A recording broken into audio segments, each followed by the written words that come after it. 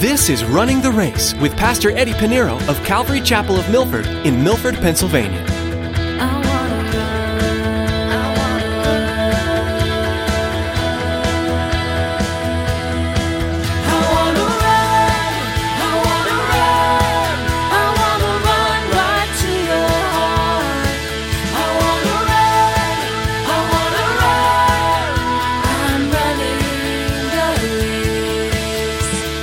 Paul's giving us practical. Now this is where the rubber meets the road. This is where we put on the garments of God. Now we practice what we preach. We practice living as Christians. This is where it is, chapter 12. The first thing he gives us, he says, present your bodies. And so we're to present our bodies a living sacrifice, holy and acceptable to God. Paul didn't tell us to make sacrifice, but for us to be a sacrifice. If you've been joining Pastor Eddie in his study through the book of Romans, you've learned a lot about what it means to be a Christian and why Jesus' way of living is different from the world's. Now, today, it's time to put what you've learned into practice. Jesus calls all his followers to not simply learn about life as a Christian, but to actually go out and live it. Set yourself apart from the world for Jesus' sake, being willing to set aside your personal comfort to let others know about the Savior you serve. Well, let's join Pastor Eddie in the book of Romans chapter 12 with today's edition of Running the Race.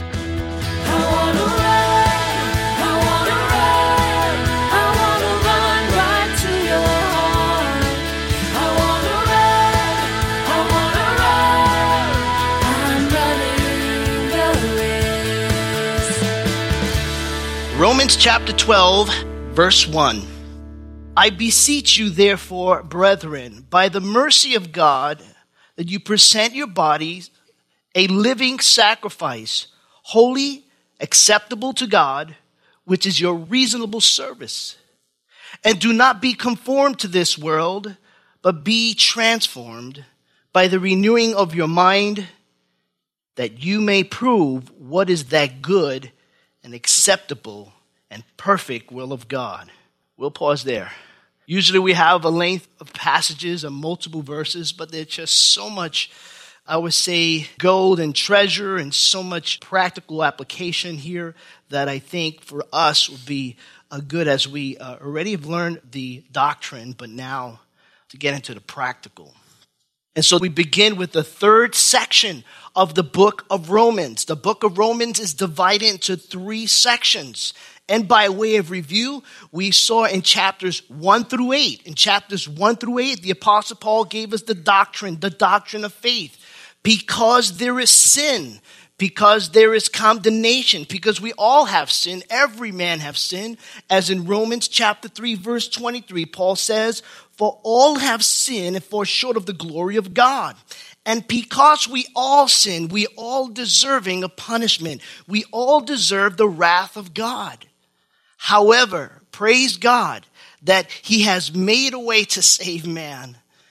He has made a way to save man, and it is by faith through his son, Jesus Christ. And because Christ, we went from condemnation, eternal damnation, to salvation, eternal life.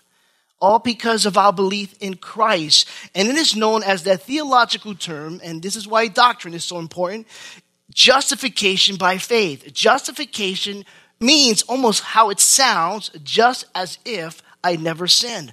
But that can only take place if our faith is in Christ.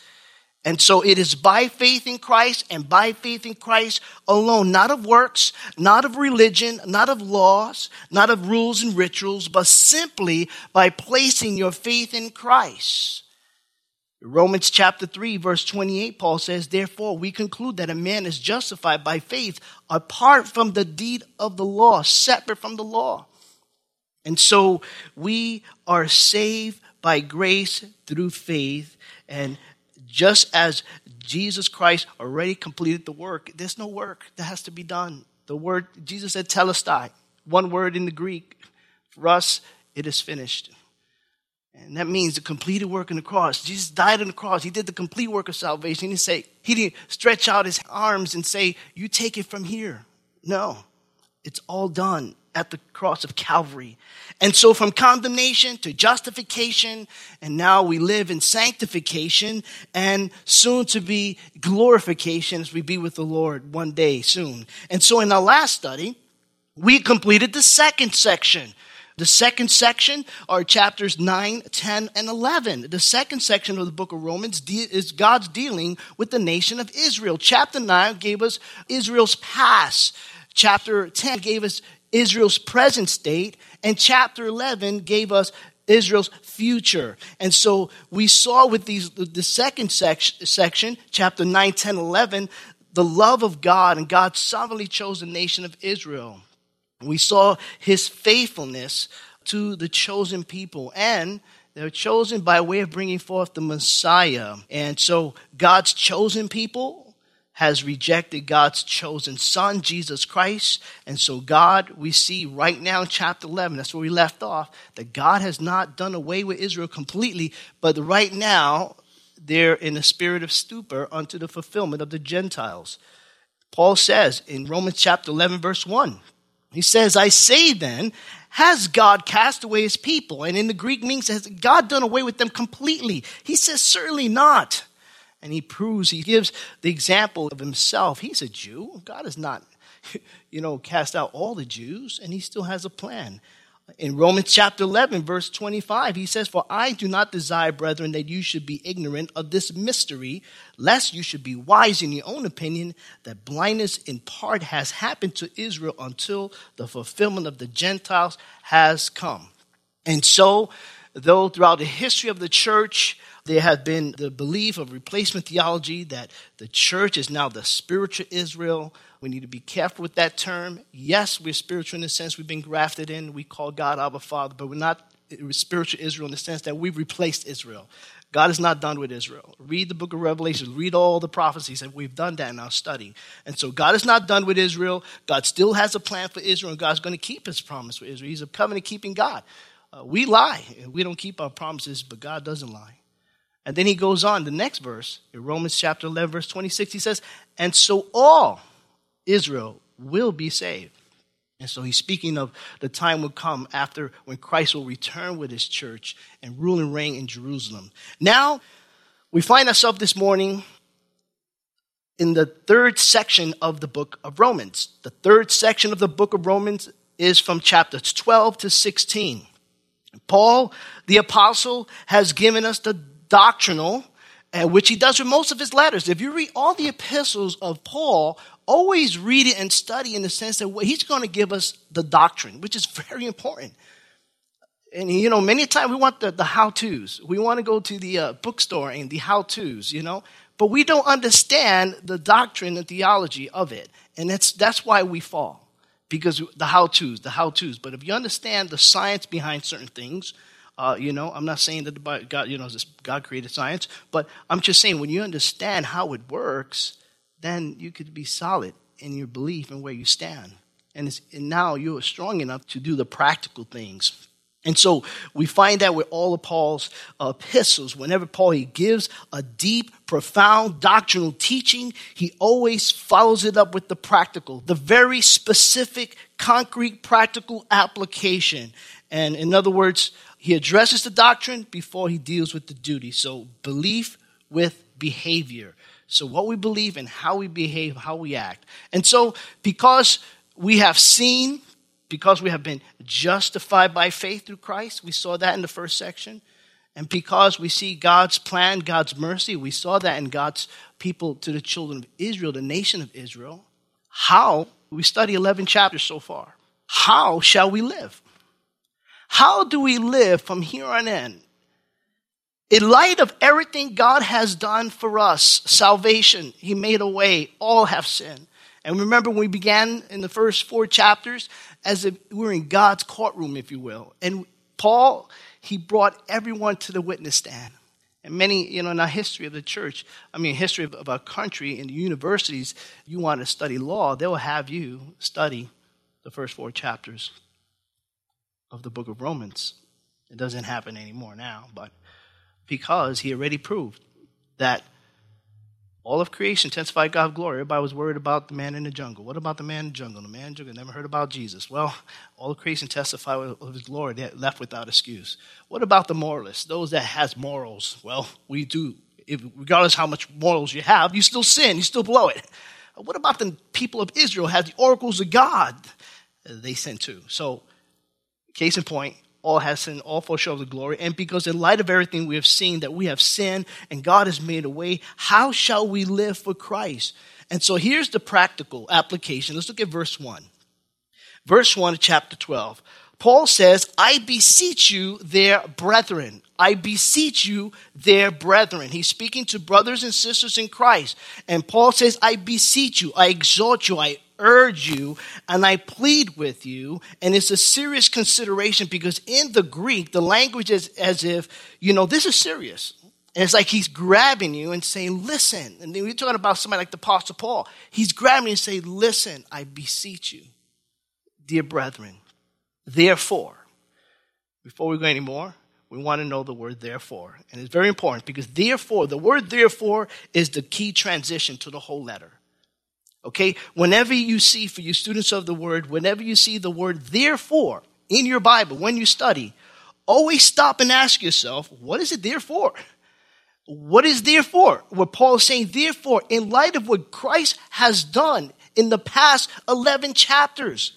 Therefore, because what he's done in the last 7 chapters, he says about, what he has done, God's mercies, and it's through Christ, the doctrine of faith, justification by faith, and the fact that we left off in chapter 11, it tells us we're partakers of the olive tree. All that God has promised to Israel, we've been grafted in. We take of the root. We take of all the blessings. In light of that, therefore, he says, I beseech you, therefore, brethren, by the mercies of God, that you present your bodies a living sacrifice, wholly acceptable to God, which is your reasonable service. The mercies of God. And this is the undeserving kindness of God to all sinners. We don't deserve God's mercy. And Paul already describes God's mercies in the last 11 chapters. We've been through it. How many weeks and probably months we've been through it so far? We've studied enough about God's mercy, and we studied doctrine. We studied justification by faith and all the good that God has done. Ephesians chapter 2, verses 4 and 5, it says, but God, who is rich in mercy, because of his great love with which he loved us, even when we were dead in trespasses, made us alive together with Christ. By grace you have been saved.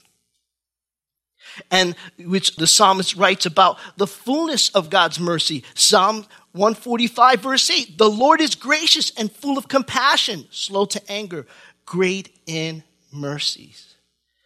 I beseech you therefore, brethren, by the mercy of God, that you present your bodies a living sacrifice, holy and acceptable to God, which is your reasonable service. And so the first practical service that we now need to apply to our lives. Paul is giving us practical. Now this is where the rubber meets the road. This is where we put on the garments of God. Now we practice what we preach. We practice living as Christians. This is where it is, chapter 12. The first thing he gives us, he says, present your bodies. And so we're to present our bodies a living sacrifice, holy and acceptable to God. Paul didn't tell us to make sacrifice, but for us to be a sacrifice. And here it is, what makes it weird, it's a living sacrifice. Does that make sense? A living sacrifice. In other words, we should use our bodies to glorify God. We should use our bodies to serve and obey him. The Greek word here for bodies in the Greek is soma. Soma, it refers to the entire person. It means your total person. Not only your physical body, but your mind and your will. Your mind and your will. So it's not just your physical body. And we are to present our bodies, and that is to offer it up completely. Why completely? Just as Christ gave himself completely. He left this throne in glory to die on the cross for us. He completely offered up his life willingly to obey. He was a living sacrifice. Jesus himself is a perfect picture of what a living sacrifice is. And he set the example, even to death, because the Bible says he was faithful, even to death on the cross. He was faithful. Now, in the Old Testament, the sacrifices were dead. They were dead sacrifices. They had to be slaughtered. They had to be dead. And then once they killed them, they put them on the altar. But they have to be dead. Because if you don't slaughter your sacrifice, what do you think is going to happen? It's going to want to break free. It's going to want to, it's going to want to go, right? It's going to want to leave the altar. And if you think about that really, and how that applies to us, I know I failed in this. Because there have been many times when I should have died to myself when I accepted Christ as Lord and personal Savior. And I should have stayed on the altar. Instead, I crawled off. And I know we've been there before. It gives us a picture that when we gave our life to Christ, we died to the old man. We died to the old woman. We're no longer the way that, when we come to Christ, we're a new creation. We're no longer the old person. And so we died. Christ died for us. We died. Yet we're still alive because we're still alive in Christ. And we come to the altar of God. And many times we crawl off the altar, not willing to be a living sacrifice, as Christ himself set the example. And so, see, this is why it's so important for us. The first practical is probably the hardest out of all. And to really surrender your life completely. And that's what it means to surrender your life, your will, your thoughts, and your bodies to God. Now, this living sacrifice is, of course, is mentioned twice. We have two living sacrifices mentioned in all of Scripture. Jesus is one in the New Testament, but there is one in the Old Testament. There was a living sacrifice in the Old Testament. We find that in Genesis chapter 22. In Genesis chapter 22, Abraham was at this point about 100 years old, and the Lord finally heard his prayer and gave him a son, a promised one. And so years later down the road, after the Lord blessed Abraham with a son, we're talking about anywhere, scholars say anywhere from, some people went as young as 16 to as old as 33. And so we're not too sure, but at this point, it's totally irrelevant. But we knew he had a son, and the Lord told him. So if the lad was 16 or 30 or 33, that makes Abraham 116, 133, anywhere within that age. And so the reason why I want to give you his age there's a reason. So anyway, the Lord said to Abraham in Genesis 22, verse 2, he says, and then the Lord said to him, take now your son. Now this is very interesting. Your only son. Does it sound familiar? God only begotten son. Your only son Isaac, whom you love. That's the first time you find the word love in the Bible. Go from Genesis 1:1 to Genesis chapter 22, verse 2. It's the first time you see the word love. Take your son, whom you love, and go to the land of Moriah, and offer him there as a burnt offering on one of the mountains which I will tell you. To the land of Moriah. So he takes his son. You're thinking, I said, wait a minute, Lord, I waited 100 years for a son, my only son. Now you want me to sacrifice him?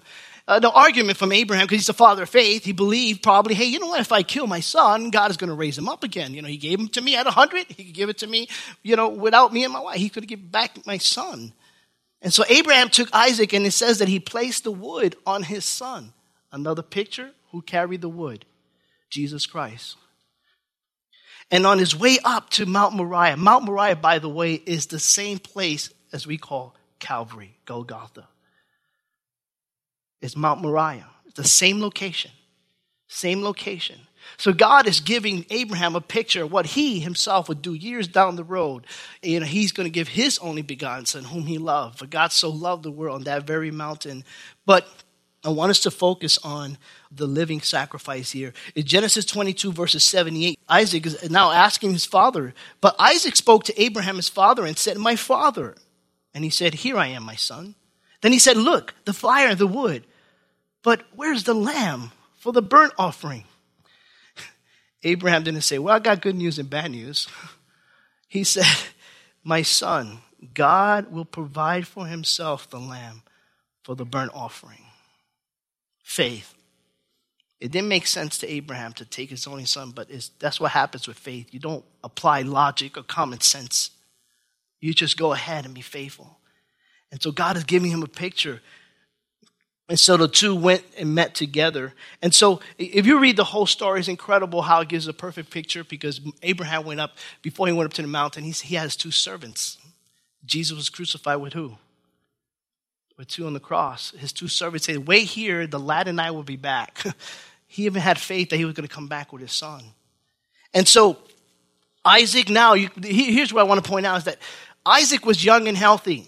He's about 16 to 33 years old. His dad, his old man, he's about 116, 133. So he's thinking, my father's losing it right about this time. Yeah, I know he loves God, he has faith, but he's tying me up. What is he doing? And you're talking about, dysfunctional families today. You go in the Bible, these guys need therapy. After that, you would think, my father tied me up. And so you would think, but here's the amazing thing about it. Isaac, he didn't argue with his father. He didn't wrestle with him. He didn't rebuke him. And even more incredible is that Isaac didn't utter a word, didn't say one word. The Bible doesn't mention he mentioned one word. He asked the question before he went to the altar. He was obedient. He saw his father was obedient. He followed his father. He worshiped and served the same God, but he was silent. And the reason why he was silent is because God knew that he is blessing with his son Isaac, that also would be a man of God, that also would trust in the Lord, and also would be a perfect picture of who Jesus Christ was. Because Jesus didn't say a word. He was silent like a lamb who went to the slaughter. And this is the picture. But all that to say is that Isaac was willing to be a living sacrifice. A living sacrifice. Saints, whenever we have anything practical, whenever the Bible gives us instructions and how we ought to live, there's perfect examples in the Bible of those that went before us and has been through the same thing you've been going through, everything you've gone through, but was able to be victorious by following and being faithful to the Lord. Jesus set the example of dying for the world, being obedient, not my will, but your will be done, my Lord. And so we the same way, this is what being a living sacrifice is. And so because Isaac was willing to present himself to be a living sacrifice, the Lord has used this as a picture. And that's why when Jesus met the Pharisees, he says, before Abraham I was. Jesus said, they saw my day. Abraham saw my day. He said, Abraham saw my day, and he rejoiced. When did he see the day of the Lord? When he was up there, almost sacrificed his own son. God gave the picture. You see, Abraham, you almost sacrificed your son. Your son was almost a living sacrifice. My son, I'm going to send him. He's my only son, and he's also going to be a living sacrifice. So we have two. And why this is so important? Because when we see this, we see that this application applies to us. I'm running the race. Pastor Eddie Pinheiro has been digging into the book of Romans with us here on Running the Race. We hope you've been encouraged by what you've heard today and that you're eager to learn more about Jesus. If you'd like to listen to more messages by Eddie, visit our website at runningtheraceradio.com. There, you'll also find a link to our podcast where you can subscribe to receive up-to-date messages each time they're available. If you're in the New York, New Jersey, or Pennsylvania area, why not come be a part of our weekly worship service?